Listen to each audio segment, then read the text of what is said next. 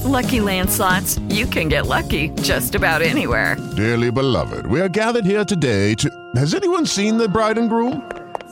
Sorry, we're here. We were getting lucky in the limo and we lost track of time. No, Lucky Land Casino, with cash prizes that add up quicker than a guest registry. In that case, I pronounce you lucky. Play for free at LuckyLandSlots.com. Daily bonuses are waiting. No purchase necessary. Void where prohibited by law. 18+. Terms and conditions apply. See website for details.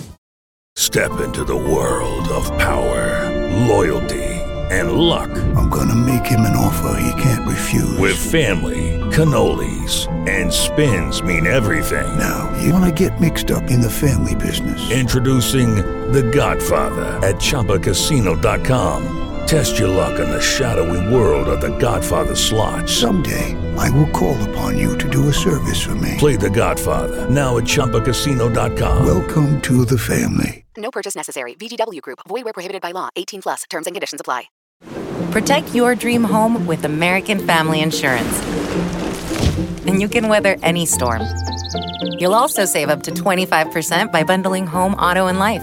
American Family Insurance. Get a quote. Find an agent at amfam.com. Products not available in every state. Discounts may not apply to all coverages on an auto or home policy. Discounts do not apply to life insurance policies. Visit amfam.com to learn how discounts may apply to you. American Family Mutual Insurance Company, SI, and its operating companies, American Family Life Insurance Company, 6000 American Parkway, Madison, Wisconsin. What makes for a great vacation? Depends on who you ask. Are you looking to get away or bring everyone together? Do you want to get outside and play or see a play at the plate? Fortunately, however you operate, I'm the destination you've been looking for. The name's Missouri, but you can call me Mo. And I have just one question. What's your MO? To find your MO, tap now. Or for information on safe travel, come see me at visitmo.com. It is your instant match reaction for Tottenham 1, Everton 0 at the Tottenham Hotspur Stadium. Grim night for Everton, chance for them to really make a case for European football, and they failed, as they tend to do in these games. Joining me to go through it is Rob Vera, Adam Sutton, Dave Downey. Who wants to go first, lads? Don't all jump in at once, because it's a hard game to pick the bones out of. But I'll come to you first, Adam. It was a game that Evertonians were relatively hopeful going into, wondering, could this be the one where these sorts of things change? And you sat here afterwards wondering why you ever felt confident, because Everton in these football matches just never ever step up and do the job. Yeah, I think it's one of those things where it's that false hope that you give yourself before a big game that Everton need to win to do any form of pushing towards those European places. It's always the case with us that we get to a position where we think, hang on, we can have a go here, and we can really stamp a marker and start to give the likes of Sky a bit of a problem when it comes to picking this top 6, top 7 that we never seem to be putting. And in fact, actually, a lot of the time we don't even deserve to be mentioned. And I think Gary Neville has it spot on every time. It's weird, he seems to have like a want for him to do well. And it's actually more of like a pain for him to say that every time we get into a position where we can go and beat a big team away from home, as I say, to really stamp a marker on the league, we just flap it. And there's no one in that team that I thought is going to grab this game by the scruff of the neck and grind us out a result. The only person is Anthony Gordon when he comes on, and he's 18 years of age? Yeah. And that's scary. It's scary that we've got a full squad of players who don't look like they can go to a top 6 team and get 3 points. Dave, I'll come to you next. What did you make of it all? It was very pathetic, wasn't it? It was a performance that we've come to sadly be familiar with over the years, only not under Carlo Ancelotti thus far. He's not taking any points away from any of the top 6 sides. And I think I've said for many weeks now, Matt, that in the past we've had this problem and maybe a disparity between who people decide to blame about this ongoing mess that is our squad, our team and our club for the last 5 years or so. It's even longer than that now, isn't it? It's about 7 years. And the answer would often vary from certain players to the manager of the day and things like that. And I think we all categorically agreed that the onus has to be on the footballers at the football club. because you look at the tools Carlo Ancelotti's got to operate with, and I've sung from the rooftops about how he's handled that situation, particularly since the restart. Then you can't not point the finger at the players. Carlo Ancelotti can only work with what he's got. He can only make certain substitutions. He can only work with certain systems to suit what I think is let's be honest, a piss poor squad. It's a really poor squad of players. It's not average, it's worse than average, which is why Everton find themselves in a below average position in the Premier League. Yes, there's what we can now say delusions of grandeur of trying to get into Europe next season. That, people are pointing out to me that can still happen this season. I tell you what, the teams above us have got to put on some sort of poor showing that's even worse than that for us to sneak into Europe next season. And let's be honest, we don't deserve to be in Europe next season. That squad of players doesn't. And there's only a handful of them, I think, deserve to be wearing the shirt right now. And that sounds like it may be a little bit hypocritical considering the praise I was lauding on this team. In fact, I got criticised myself for not praising the team and just praising the manager, because that's the only way we're getting results right now, is because you've got a mastermind of a manager who is able to somehow manipulate his way through games with a substandard squad of players. Today, we were found one, not against a side that was any better, really. Didn't think Spurs were great shakes at all. It was a painful game to watch on the eye. Jammy goal, probably should have been a draw because they were both crap. Barely had shots on goal. There's only a couple second half that Pickford saves easily. And it was just a thoroughly depressing night and another massive wake-up call to the work that needs doing here. But, the most infuriating thing was that we went there with full faith in Carlo and him being able to pull off a Houdini-esque 3 points once again. And we were found wanting because these players are substandard. It had nothing to do with the system and shape that he set us up in. He can't do much more, really, other than the fact I thought maybe he could make an early change in that midfield because it was that bad. Gomez, Davis offered nothing. It was Andre Gomez, comfortably Andre Gomez's worst game in an Everton shirt. Yeah, really struggled there. Rob, what about yourself? Well, I always love being on one of these with Dave because it's guaranteed that I will not have the most negative opinion of from an evaluation standpoint. At least you're making us all smile there, bro. I'm going to get you guys, I'm going to just, put a little bit of American sunshine on this turd of a game that we just watched. But look, I try to always hark back to the things that I have brought up in kind of the short and medium term, because I think that I think that we as a collective fan base at times we're too prone to get swayed by the most recent thing we've seen, and we start to get ourselves excited, and we start to at times, not that we totally forget the longer term or more medium term deficiencies with the squad, but there are times where we can get away with it. To Dave's point, maybe it's because of the tactical nous of the manager. It's the dynamic performances that we'll occasionally get from guys like Richarlison or Calvert-Lewin, who certainly are not part of the problem as I see it. But at the end of the day, what was the biggest deficiency today? What has been the biggest deficiency all season? What has been the biggest deficiency of this thing for half a decade? It is a complete lack of ideas in the midfield. It is a complete lack of, frankly, the kind of alpha male, grab the game by the scruff of the whatever that we keep saying that we need. We just don't have difference makers. And I was saying to Matt before we started that the biggest takeaway I had today was that we fielded a starting 11 who were pretty much to a man non-factors today. They weren't even necessarily always bad. They were just complete non-factors. Now, as the game went on, some of them just got worse and worse and worse. To Dave's point, Andre Gomes was not good today. He was bad. I don't know if Andre Gomes is one of those players who will be better if he has a more capable partner next to him. But let's be honest, Tom Davis and Gylfi Sigurdsson are certainly not the answer there. And now Gomes is now beginning to make us all ask if he is even part of a functioning midfield moving forward. The best. I mean, the best thing I can say about this game was that at least when we had to start making some subs, that Anthony Gordon came on and really once again acquitted himself well, but it only underscored the point that he should have started. And I don't know why he didn't start. And I don't know why, to Matt's tweet earlier, why he isn't starting every single game from this point forward. And it is scary that someone so young is playing that well.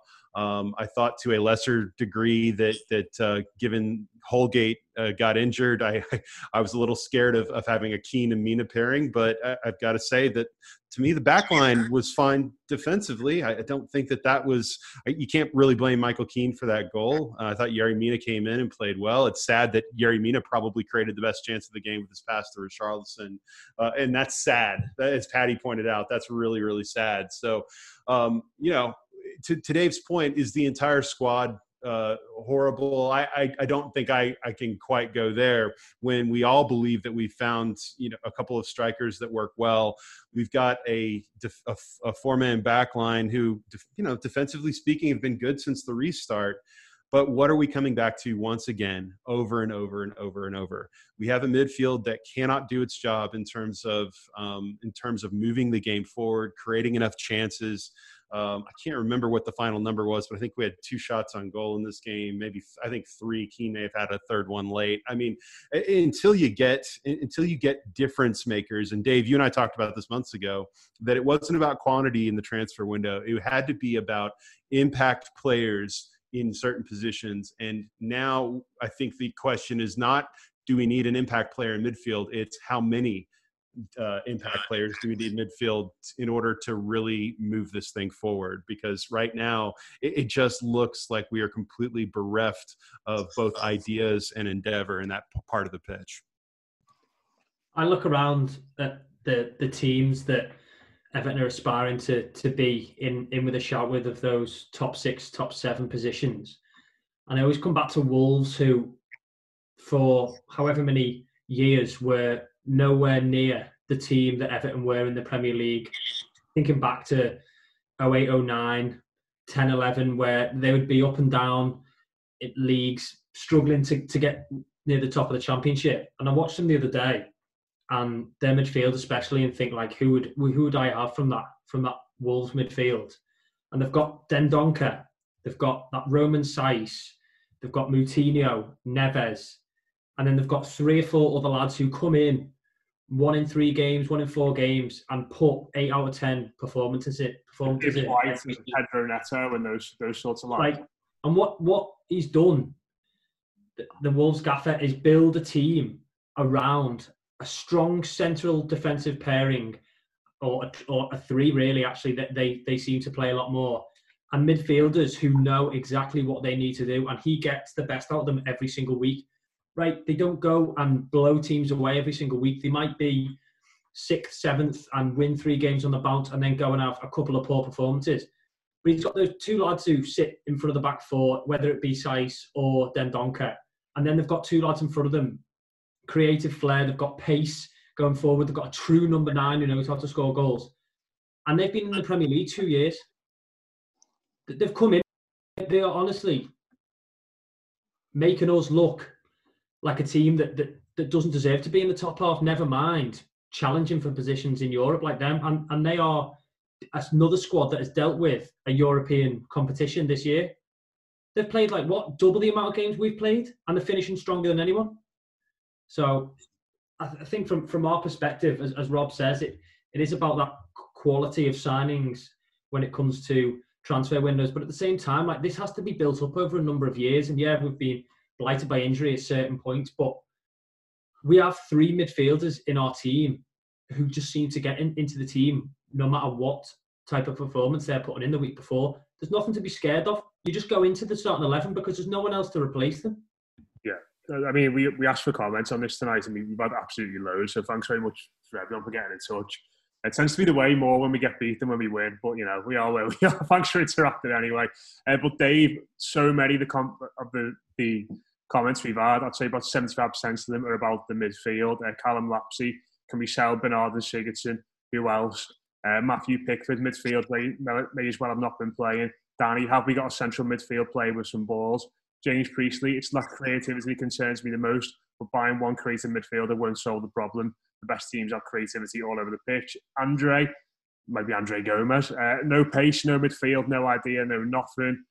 Just Steve Jones, last one. Midfield is horrendous. Front lads feeding up scraps. The squad are clueless going forward and seem void of ideas, and we always look like we've got a mistake at the back. And I think, it was interesting that Gary Neville was on commentary tonight, because I think, as Adam sort of alluded to there, you sort of get the sense that he wants Everton to do well and wants Everton to progress. And, I think we all sort of, he became an honorary Evertonian for those few seconds in the first half when he analysed that guilty Sigurdsson tackle. And let's not single out Sigurdsson, because all the midfield were poor tonight, weren't they? Gomez was well off it. Tom Davis was just typically Tom Davis.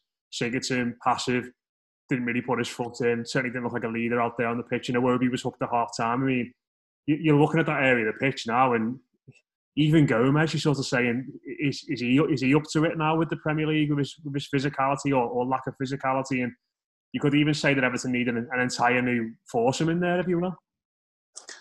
Well, they do. They need all that, and we know all that. It's old ground to talk about the problems in that midfield, because they're not going to be solved quickly. Gomez, if we're honest with ourselves, even pre that horrendous injury, was not pulling up any trees at all. I mean, I remember watching him when we won at Burnley 5-1 on Boxing Day of 2018, I think it was, and he looked absolutely knackered, and we were able to make that excuse that he was completely run into the ground by Marco Silva at the time. But now I look at him and I see a really cumbersome midfield player that's lost any sort of energy in his role that he's meant to be doing. Now, again, I think people, his biggest fans will say, well, maybe he's still feeling the effects of that injury. That was 7 months ago now, and he's had a 4-month period to get even fitter in the lockdown, and yet we're still seeing a player who looks as slow as we've ever seen him, really. I don't remember him being like this. I mean, I compared it to when I watched him at Anfield when the Pickford Towler goes in, and he was brilliant that day. He was full of energy. He gave the Liverpool midfield a run around at times, and that's the team that go on to finish second that season and champions this season. Where's all that gone? And I can only put it down to the injuries had a debilitating effect on him. Maybe physically, in terms of he's not fully able to exert himself the way he used to, and he's got a physical issue, or if it's inside his head, there's some sort of a mental issue with him getting up to full speed of Premier League games. But I mean, he had legs running around him tonight, didn't he? In the Spurs midfield, Harry Winks is no slouch. He had Son coming inside. He had Moussa Sissoko, who's a powerhouse, very intelligent footballer in the midfield as well. Do you know what? I mean, it's very Just on that, you say about the type of player he's becoming. One of the things we said about Michael Keane in recent years is that he's a player that sort of needs all the pieces around him to be functional and do well and be an effective player for this team. And it feels a bit like Gomez is sort of getting in that mould now, where you need lads in the team to carry him for him to be effective. I spoke to Matthew over the weekend about, just in general about stats. And one of the main stats that he picked up on from the restart is that Gomez had been dribbled past more than any other player in the Premier League since the restart. And Everton have played a game less than most sides as well. So, and I think he's put some more numbers up about that tonight. It feels very much as though now, certainly post-injury, that he's a player that you look at in the same way as Michael Keane, that you say, well, the pieces need to be there for him to be as effective as we want him to be. Well, yeah, but we can say that about so many of the bloody players, can't we? Who need that, and we haven't got the players to beat those around them. That's the problem, isn't it? You need someone with legs around that. Andre Gomez, well, who's that? There's no one there with legs around him. There hasn't been since Trezeguet left. Michael Keane, yeah, you've got Holgate to get out of trouble. He went off tonight. I don't think we particularly look like we struggled in defence. And to be fair to the back four, we can see there's a purely fluky goal that's going out for a goal kick if Michael Keane doesn't try and attempt to get back in it. So, I'm hesitant to label too much criticism at the back four, but it's everywhere else, isn't it? I mean, you make that argument if you were to drop Richarlison. That's the only way I could see us getting around it, is putting Richarlison deeper, which sadly affects Dominic Calvert-Lewin and any sort of semblance we have of scoring some goals. You drop him deeper because he has got the legs to get around. He'll do everybody else's running. He's a sacrificial lamb in that regard, and I felt sorry for him tonight because he was also kicked from pillar to post, and it was quite clearly a targeted affair from Jose Mourinho that they were going to get players to do that to him and try and frustrate him, and they did it well, to be fair. But, you know, we say so much about these players that all of the downfalls they have seem to be something that we look for in players around them, and there's an absence of them as well. That's why it's really poor. I'm literally having a conversation right now with Miguel Delaney, who's he's pulled out this piece that he wrote about Ancelotti. He says Everton seemed to have emotionally invested a lot in him. There were questions about his record when he was at his peak, and that was a long way from his peak. He's been responsible for some bad games so far. I don't buy that whatsoever. I'm not somebody who some sort of sensationalist about football managers, because we've had our fair share of crap at Everton in recent years, and they've all fallen by the wayside. Carlo Ancelotti, first of all, I dispute the point he's making there about him not being at his peak, even when he was at his peak. I'm not sure what he's talking about there, but what I've said to him is, you know, you look at that side, you look at the fragility in the squad, you look at the lack of penetration from those midfield areas. That squad to me is simply probably 13th, 14th best in that league. If you to go through it team by team and actually study it, it's a poor quality team. Yeah, he's been able to get that points return since he come in without having any of his own players in there. The one person you can't blame in all of this is Carlo Ancelotti. It's not his tactics the reason we lost tonight. It's Gylfi Sigurdsson shitting out the tackles on the halfway line, followed by Alex Iwobi, who does the same. Alex Iwobi cleaning through on goal, you know, puts his foot down a little bit more, not go as half-assed that it probably gets there, maybe gets the keeper sent off at the very least, maybe scores a goal. It's those things that are costing Everton. And the lack of any sort of nous in this midfield, in attacking areas, anytime they get the ball, that's what's failing Everton, not Carlo Ancelotti. What you know, I'd ask this to Miguel, what do you do if you're a manager? Say it's just the same as if you throw, and it used to be the age-old argument, didn't it? Mourinho with Chelsea's got all the money to spend in the world. What happens if you put him in charge of a team that's near the bottom of the league and he still get the same out of them? Of course he can't, because if the players aren't good enough. Carlo Ancelotti's not able. Nobody is able to get more out of those players. I'm completely convinced of that. No manager, because they're all, most of them to a man, are poor players, and they're simply not good enough for this football club. Wow, Rob. Yeah. Well, so we're good at diagnosing the problem, and I think that Dave's generally spot on. I think, though, that we now have to kind of shift our attention to what is the realistic remedy to a lot of the things that we're seeing. And it's not, I think, as we've learned over the years, it's not going to simply be just throwing money at the problem. It's funny that Adam talked a lot about the Wolves midfield, and I don't know this for a fact, Adam, but I start to think that between what we paid for Gomez and Sigurdsson, I'm kind of wondering if we spent more on our midfield than they've spent. And then if you want to add in, go ahead. Absolutely would have done, yeah. Yeah, and we're not even counting. We're not even counting midfielders who we've paid money for that have played, 2 games for us and have just been hit by the Everton curse with their injuries either. I mean, there's all of these factors, but I think that the bottom line is that we get like this when we lose, and I get it, and we know the problems, and we know the players we don't like anymore, and we know the players we have to get rid of, and blah, blah, blah, blah, blah. But the reality is that we are in the middle of an unprecedented situation, both financially, both with the rhythm of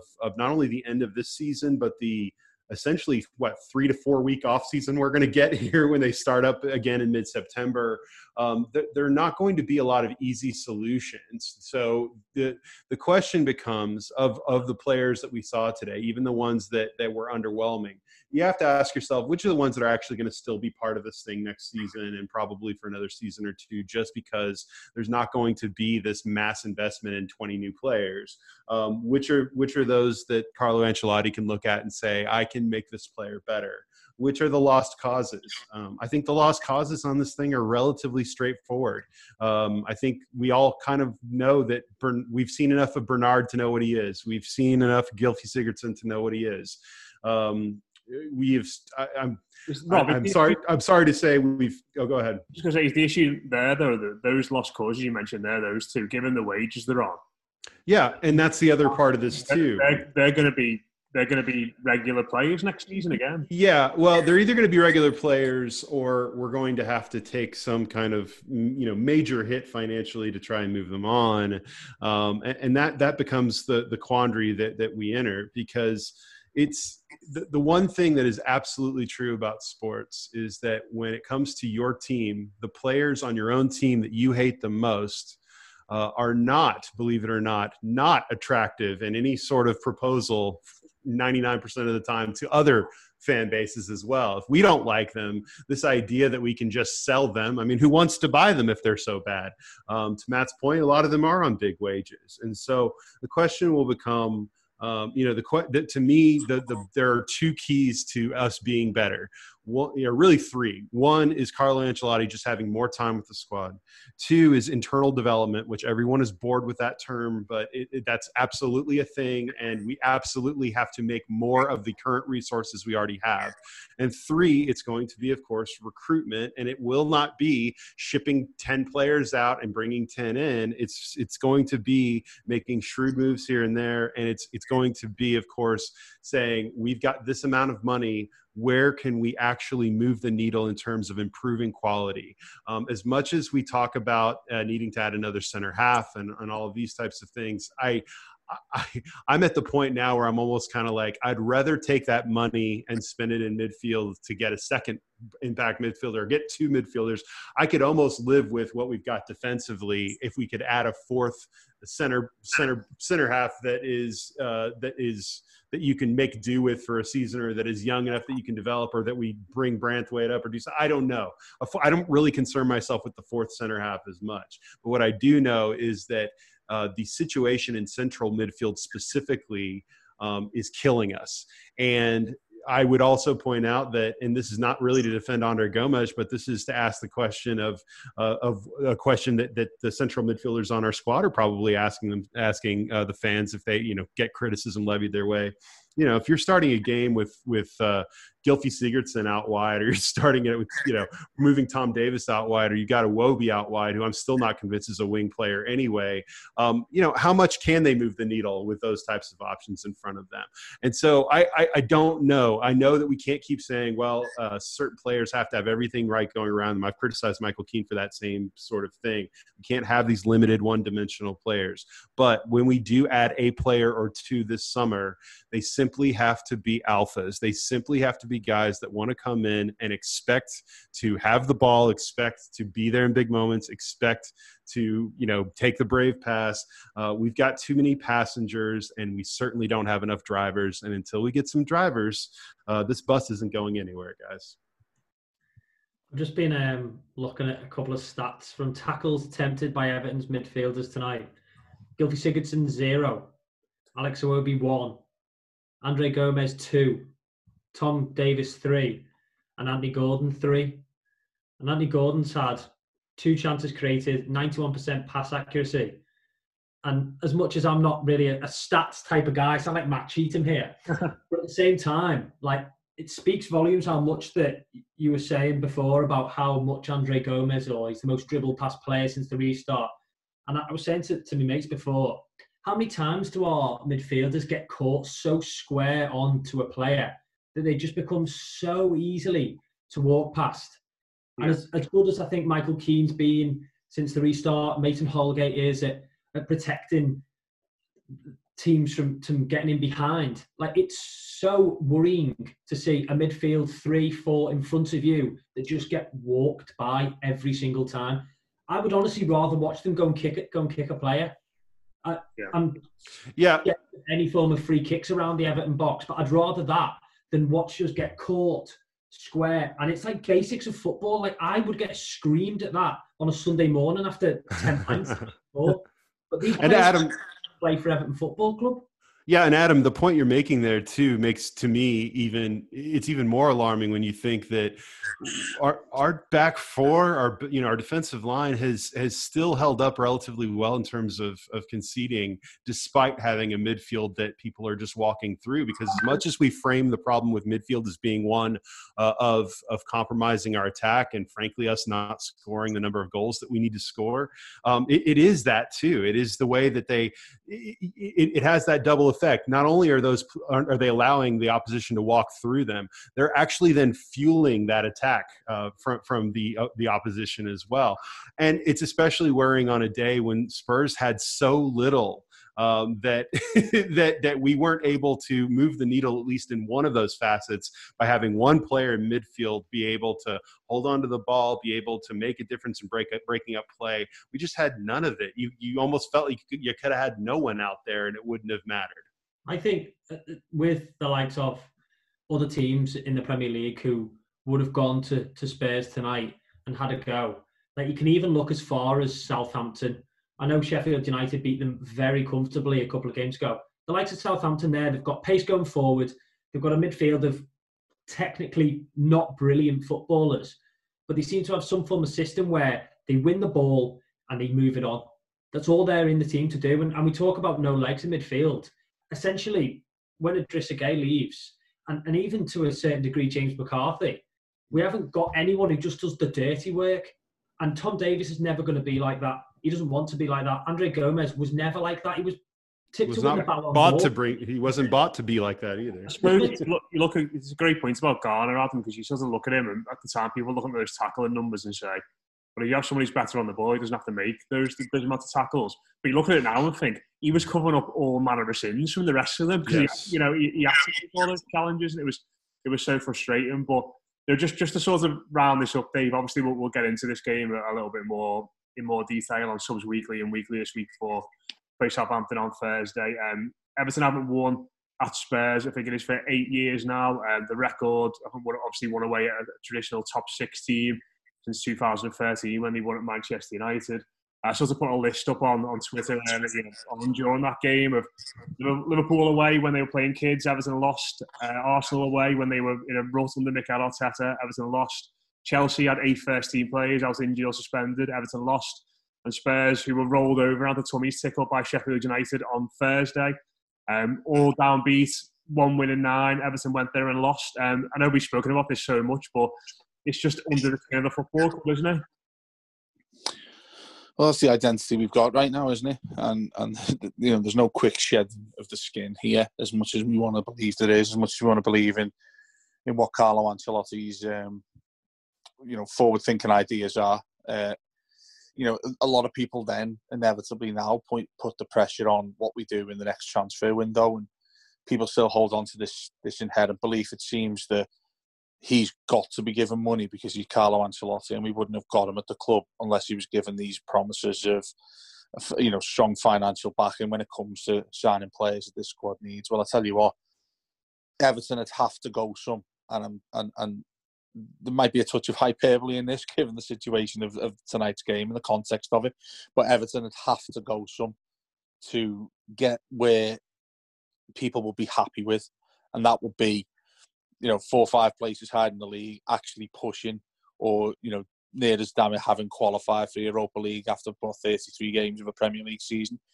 The turnaround to me is insurmountable. As optimistic as I am about the future, the stadium, everything people like to roll into these conversations, the reality is very, very stark right now, and it's an alarming reality because, look, you're going into a transfer window, and I know we want to talk about this other time, so I'll only briefly touch upon it, but you're looking at going into a transfer window now where Everton have pretty much briefed everybody saying that we're only going to be interested in loans. free transfers, things like that. You're not going to make giant steps doing that at all. And once again, like, do check out the conversation with Miguel Delaney, by the way. But what he's saying to me about Carlo Ancelotti being past it and things like that. I go back to something that we've said all along since he come in, and that is, if he can't get a tick out of this squad, if he can't get this going and turn this around, then absolutely nobody can, and we should all pack up and go home. So, there's so much work for him to do that, to me, I actually have a great sympathy with him. And we've not been able to say that about managers in the past because they've blown a lot of money alongside various directors of football. I see tonight Marcel Brands coming in for another pasting simply because of how Andre Gomez played and things like that. Again, the nuances of those things aren't all on his back. I believe the jury's still out on him. But the whole thing itself needs some perspective now. Honeymoon period over for Ancelotti, yes, but that doesn't mean that any of this is his fault simply because of the squad. And that's what it all boils down to, the quality of these players, or in our case, the poor quality of these players, the lack of quality in this squad. That's where we're at right now. And, fair play to the man for doing what he's done so far. Somebody's just sent us the league table, Matt, since he come in, and we're fourth in that table. You look at that squad and you think, how on earth could that be fourth? How on earth could it be? Yet he's managed to do that so far. We've technically been in Champions League form. We've technically been in Champions League form since he came. Up until tonight, Rob, the league table up to this weekend, Everton were fourth. Yeah. Since Carlo Ancelotti's come in, I think that's 14 league games. Right. Well, to me, that's incredible. Given what we've got, it hasn't been incredible to watch, far from it, but he's able to get points, and that's what excites me. He's able to polish some turds, as it were. Yeah. But he hasn't got enough polish to do them all. Yeah, Dave, analogy. I would throw out there too that the really hip, edgy corners of football journalists on Twitter really only rate two managers in this league. And surprise, surprise, they're the two managers who happen to be in the top two for the last few years. Okay. Everyone else is past it. Everyone else is too old. Everyone else's ideas are antiquated. So whatever. I'm to your point, if Carlo Ancelotti can't get something, if he can't get something out of whatever something is, I don't think any of us even know anymore, but if he can't get something out of Everton, then who else is going to? I mean, we've tried every type of manager, every prototype at this point. So, but I reject the notion, especially as you pointed out, Dave, given the squad that we've got, given a complete lack of midfield, a relegation level midfield that we've got, for him to have performed as well as he has with this group is a minor miracle. And I don't think that we should let this one game completely obscure that fact. Yeah, I just got to quickly read through some more comments. My favourite comment of the night it's got to be from Jamie Williams. He just replied to me asking the question, "Why did my dad do this to me?" Most weeks my dad texts me, well, since we've not been able to go to the game, my dad texts me saying, "It does get better, son," and I always text him back a few profanities about putting me into this curse that he was blessed with as a youngster. Yeah, I'm going to read out a few more because we've got so many. I want to get people's. I mean, if any of you's got any opinions on any of these before we wrap up, just jump in. Darryl Waterhouse, can we just ask to see if any of our fans think any players won personal battles? Also, support is awful off long balls, not won a second ball all game. Bradley Rettler, was anyone better than 5 out of 10? Maybe. Probably not. Maybe. Probably not. Gordon. Can you show me someone who was 5 out of 10? Gordon. BMK. Yeah, Gordon was all right. I thought he caused them a lot of trouble when he came on. He played pretty well. So last couple then, Nico, LM, 19, 78-1. We're going nowhere until this record return against top 6 clubs away from home changes. Everton Football Club, 25 years out of trophy is bad, but results against the top 6 away from home is just as bad, if not worse. James Gainford, Matt, there were 3. In fact, anyone's got quite a good point. If anyone said, Matt, if there were 3 players in midfield tonight that cost a combined total of £100 million, when the questions get asked of them from the club, teammates, staff, etc., if you respect the club enough, then you don't allow this mediocrity to continue over and over again.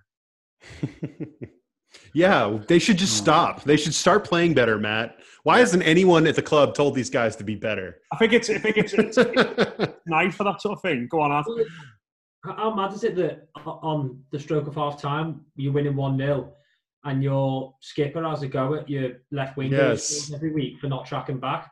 Honestly, I agree with that point 100%. That where is the little nasty piece of work in our team, or the leader who's not taking a 5 out of 10 and less, who's just saying, just dig your mates out and say, you're having a stinker here. Where's your pride? Where's your fight? They all seem to just turn their heads round every time there's problems, and no one picks up the baton to drag us. And we haven't had that in a long, long time. And you can, even thinking back to the article, Dave, with Miguel Delaney talking about Ancelotti being past it or whatever, those top 6 stats are years before the man was even a star in the sky at being appointed to Everton. We have had this for too long, where there is no one who is going to go and grab us by the ball, so to speak. And it almost feels as though that's got to come from a young player that we've got now. And this is where you look at Mason Holgate and hope he's it, because it feels like we've tried to import that leader from other clubs in the past, like Bell, Rooney, Klassen, Ashley Williams. It's like, well, they've been a leader elsewhere. Let's just bring them in and put them in our team, and there'll be a leader here as well. But it almost feels as though those lads have come here from clubs, some of them, most of them bigger clubs than Everton, just sort of gone, oh, this is a nice little payday. It feels as though we're in a position where we need a younger player. Like I said, Holgate looks like he might be it, which is encouraging at least. Sort of organically develop into that person who's going to hold everyone to a high standard. 100%, and we need exactly that. And as you say, like signing players who have done their leadership role for however many years at possibly a better team. But sometimes, Matt, if you look at Sigurdsson, if you look at Williams, if you look at a few other people who have brought in for big money who are meant to come in and take the team to the next level, they're actually coming from teams that if the team's better than us or bigger than us, it's very rare they're going to sell a player who's really going to go on to better things. And if they're lower than us, then you're going to have to overpay because they'll just get someone else in. Like there's selling teams in the Premier League, and it's strange because the likes of Mason Holgate, the likes of Richarlison, we want them to be leaders, but they'll be off in years, 2-3 years, because they're surrounded by passengers who play football every week just to be part of the game. Or it is one of those things. It's not about taking part or whatever, but it feels like we are sometimes, and we're just happy to sit in that mediocre. And 11th place just suits us down to a T at the moment because we're not even top 10 material. We're just the best of the rest, and the rest being 9 teams below us, which are struggling big time. By the way, there's no one behind us who I think, they could push on for Europe. We're just at the bottom of that can get results pile.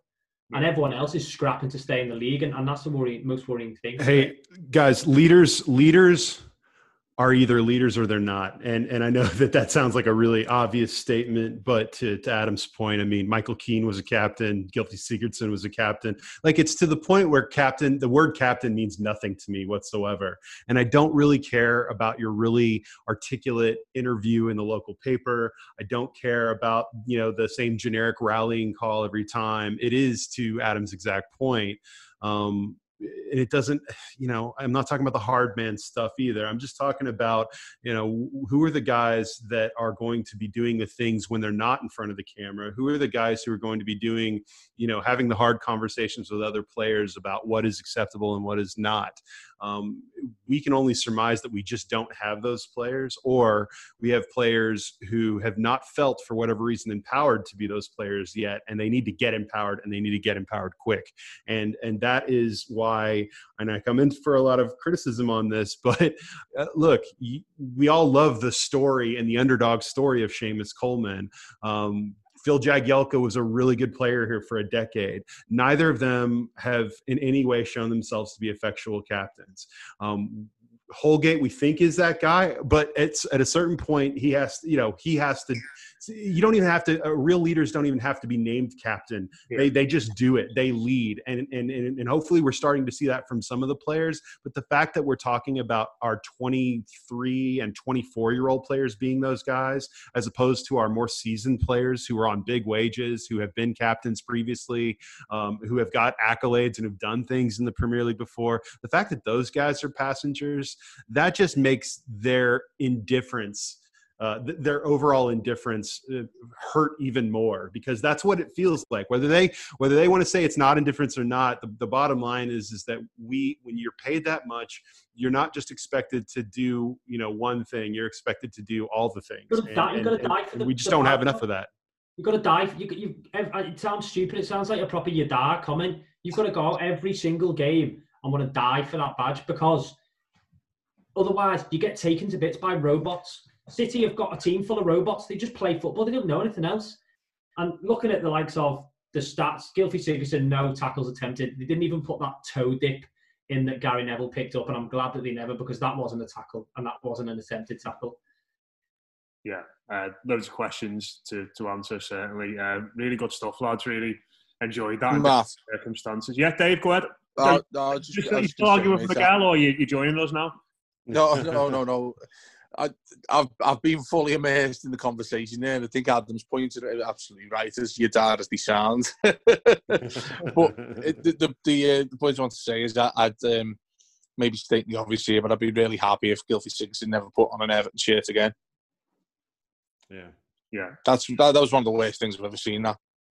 Yeah, genuinely. Yeah, and that's not just because of today. Oh, no, of course not. Of course not. But years. It's a 2-year problem with it. That underlines what he has and what he's been. For many, the straw that broke the camel's back was the derby, wasn't it? With that, what was the stat that Matt Cheatham told us in 19 minutes without touching a ball? Yeah. Yeah, that's worse than tonight. But when you see physical examples, and I was so happy Gary Neville called it out. Yeah, I think it was about 27 minutes. And just finally on that, I remember listening to an interview with Neville a while ago. We did with Graham Hunter. He was talking about his commentary, and he said he'll never go in on somebody who has done something wrong once. He said he'll wait 2 or 3 times. And I remember the game against Arsenal when we played them away. He went in on him then, didn't he, as well? Because he didn't track back. He wasn't showing enough endeavour. And it felt like tonight that tackle, or tackle in inverted commas, if you will, was sort of... I mean, I don't know if you got the same commentary ever in the States, Rob, but Gary Neville effectively went in 2-footed on Gylfi Sigurdsson for a long second half, and for not putting tackles in, for not showing the required work ethic. So it felt like he transformed into an Evertonian at the end there. No, my favorite thing about the commentary here at halftime, I think you guys will get a kick out of this, was that when they showed the replay of the dust-up between Lloris and Son, the first comment from the studio people was, "That's really odd because Son is the nicest guy in the world." And that, to me, basically summed up my whole evening. I was just like, yep, there we go. Lads, really appreciate that. We've got done a lot more than I thought we were going to, but, great points nonetheless. Hope everybody's felt that was a cathartic experience. Like I said, we're back subs weekly for Blue and Extra subscribers. That'll be out on Tuesday night. I've got Paddy Boylans from The Athletic on that. I'll be interested to see what Paddy has to say. And weekly on Wednesday, and then Southampton. The games keep on coming. A good chance for everyone to turn things around again at Goodison Park on Thursday. So we'll see how they do on that. But that's been your instant reaction for Tottenham 1, Everton 0. Thanks for listening. Thanks for interacting on Twitter. I'll speak to you again very soon. O'Reilly. Stay cool this summer with AC Pro and O'Reilly Auto Parts. Right now, get a $15 O'Reilly Auto Parts gift card after mail-in rebate with the purchase of select AC Pro ready-to-use refrigerant products that include a hose and gauge. Beat the heat before you hit the road with AC Pro at your local O'Reilly Auto Parts store. O'Reilly Auto Parts. Sports Social Podcast Network.